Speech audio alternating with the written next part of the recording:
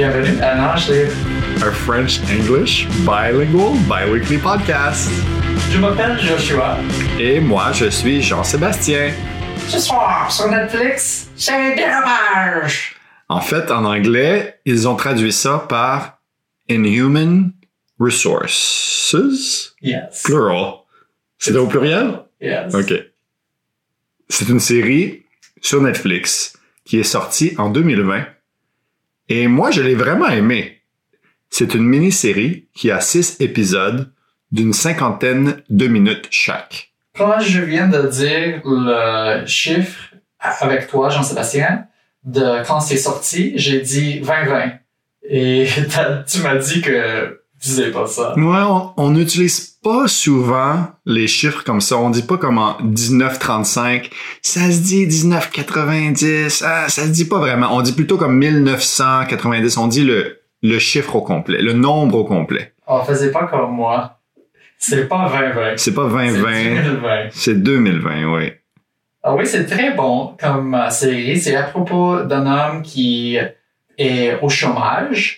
He's unemployed. He's been unemployed for a long time, for several years. Il ne travaille pas.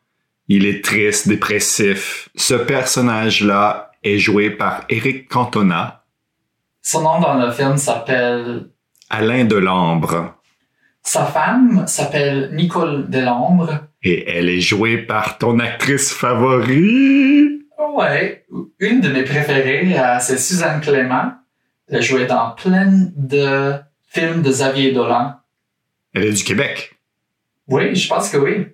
Cette série, c'est une série de la France. C'est peut-être basé dans le sud de la France.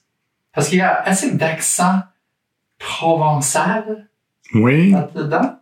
En fait, pas tout le monde a des accents, mais le personnage principal a vraiment un accent du sud. Et c'est drôle parce qu'on va l'entendre dire des chiffres comme 21, un peu en chantant, comme j'ai dit, le chiffre 21, le nombre 21. Ouais, c'est un peu plus nasal. C'est un peu comme le Québec, selon moi, mais un peu plus comme... Même plus nasal, peut-être. Chanter. Chanter. C'est ça qu'ils disent en France, c'est chanter. C'est chanter, ouais.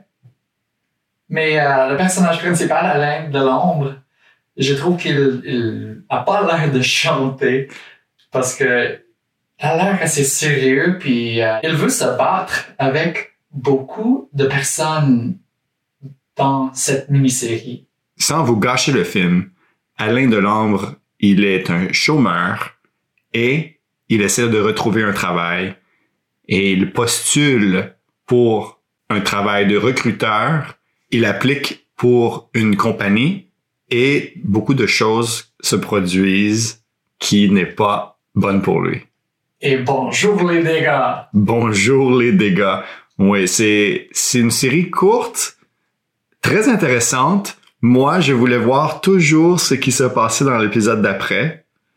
Mais toi, comment tu trouvais le script?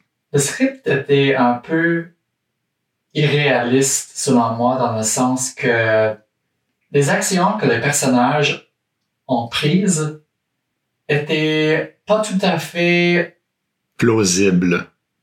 plausibles, ouais. C'est un film, donc ils vont essayer de mettre un peu plus d'emphase sur le wow. Ouais. Mais je trouvais que c'est pas fantastique. Tout est possible, mais c'est vrai que ça sort un peu de l'ordinaire. Ça prend un esprit assez ouvert pour les personnages qui jouent dedans, parce que je comprends pas leur façon d'agir.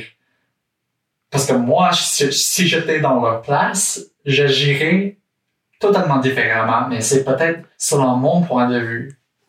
Alors, pour ce drame thriller, combien d'étoiles donnerais-tu?